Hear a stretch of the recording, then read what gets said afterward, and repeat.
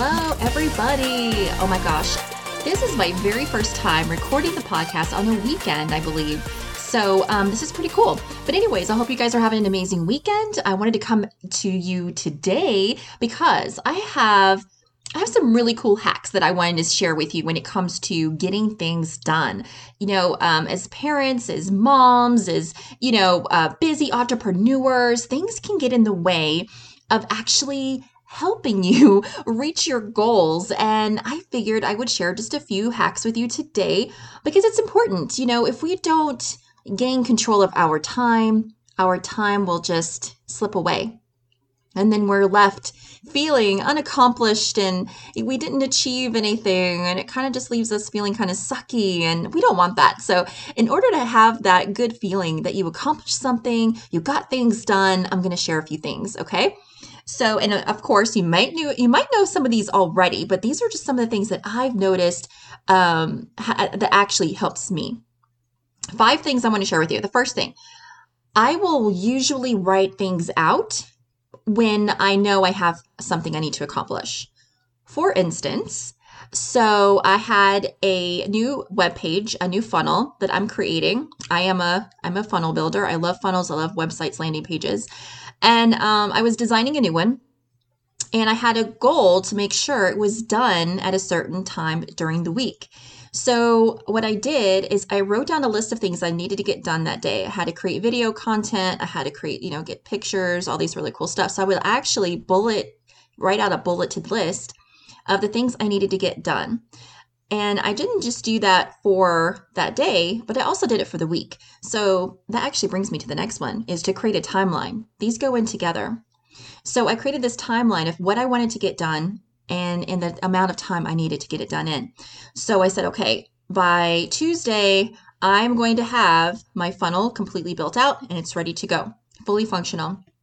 And then I would write underneath that the different things I needed to do on different days. Does that make sense? Just bullet it out, write it down, make it easy on yourself, okay? So you wrote it down, you have a timeline, now you know when it's due. Because if you don't have a timeline for yourself, if you just kind of throw something on a piece of paper and forget about it, that's not going to do you any good. So I encourage you to actually have a timeline attached to it, so you're going to commit to that, right? Another great way of making sure that you stay on point and you stay on schedule is using your calendar. Guys, the more I've noticed that I'm getting busier and busier. My coaching practice is becoming more and more intense with different people coming in. So I've got to be very careful about how I use my time. And I don't want to, drop the ball in any case where I completely forget to reach out to a client or forget a client appointment. It hasn't happened yet, knock on wood. But I don't want that to happen. I want to avoid those awkward moments. And so what I do is I use my calendar. And I have, if you guys don't know about this, there's a really great calendar out there called Calendly. And I will put the link in the show notes, but it's calendly.com. And it's a free calendar, and it allows you to book appointments with your clients or with your friends, your family. You could use it for anything, just about. And it actually helps you really gauge your time, how much time you have to be able to spend in different categories of your life. And it makes it so much simpler. And so, or you can just use your Google Calendar, right? I use my Google Calendar all the time, and actually Calendly links to your Google Calendar. So you can put in your own appointments for yourself, and then you have your other appointments from your clients all in there in one spot. I love it. It makes it so easy and stress-free. And guess what? If someone wants to reschedule, it does that for you. And then it notifies me. Okay, great. It also notifies me about 30 minutes before the actual appointment happens. So using your calendar to really gain control and take some of the pressure and the worry off that you forgot about something, right? Because you already wrote everything down, so you don't have to, you don't have to memorize everything and keep it in your brain. It's all out now on a piece of paper or in your phone, and now it's on a calendar. Awesome. Okay, the next thing. So we went over, we wrote it down. That's number 1. Number 2, create a timeline. Number 3, use your calendar. And number 4 is delegate. Delegation is huge. And guys, girls, I had a problem with this. When I was a, young single mom, I wanted to prove to the world that I didn't need any help, that I could do everything on my own. And then I got, a little older, and then I got into really deep in my career, and I was a leader and I was a trainer in my career, and I had my teams under me, and I'm like, I wanted to take control of everything. Basically, I had a control issue. I wanted to control everything, and I have to tell you, it created a lot of stress. Okay, so what I learned to do is I spoke to other leaders and I asked them what I should do, and I noticed, they do what I do now, and that's delegate. They learn to trust in their team members. They learn to trust in their partners, and they learn to trust in other people. So give people another chance. Give people a chance to rise up to the occasion and to actually prove to themselves and to you that they can do the job. And you'll be surprised, because if you start putting, different tasks in different people's hands, they'll be kind of surprised, like, oh wow, you really trust me with this? And then it's going to make them like want to do a good job. They're gonna be like, oh wow, I better do a good job. I want to prove to her, I want to show her I can do this.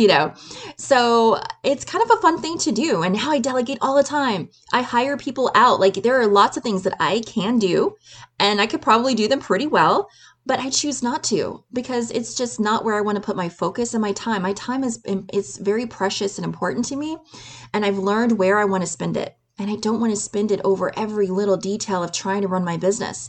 And I have to tell you, if you want to have, your household running smoothly, or if you want to have your business running smoothly, or your career running smoothly, you'll have to learn how to delegate, to share in some of that control, let go of some of that control and share in some of the duties that are there, and realize what the big players are doing.